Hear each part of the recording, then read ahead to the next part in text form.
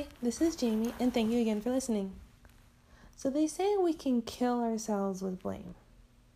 Is this why the rate of parents who commit suicide is so high? Us children are blaming ourselves for them dying to the point we take our own life? They state that children who's lost a parent to suicide were 3 times more likely to commit suicide than children and teenagers with living parents. Well, that's an awful statement. I've also heard that most of the time the children don't go through with it, but still that rate is pretty awful. I don't know. All I know is that children often feel very guilty when a parent dies by suicide. They think that they should have prevented the suicide, and that they worry that they did something to cause the suicide.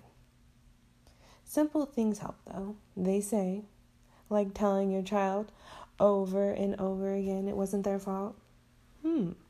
I guess I missed that memo that my mother took her life. Or maybe the memo got jumbled up, like that game telephone, right?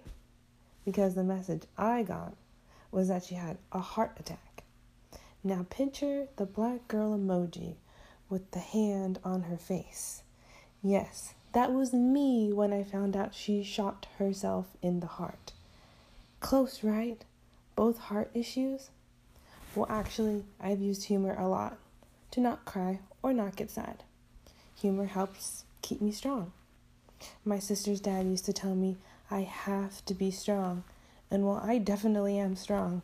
Thank you, David, for making me strong. Back to the story. Underneath that humor, I actually felt heartbroken. Like, why? And for what reason? I was actually angry.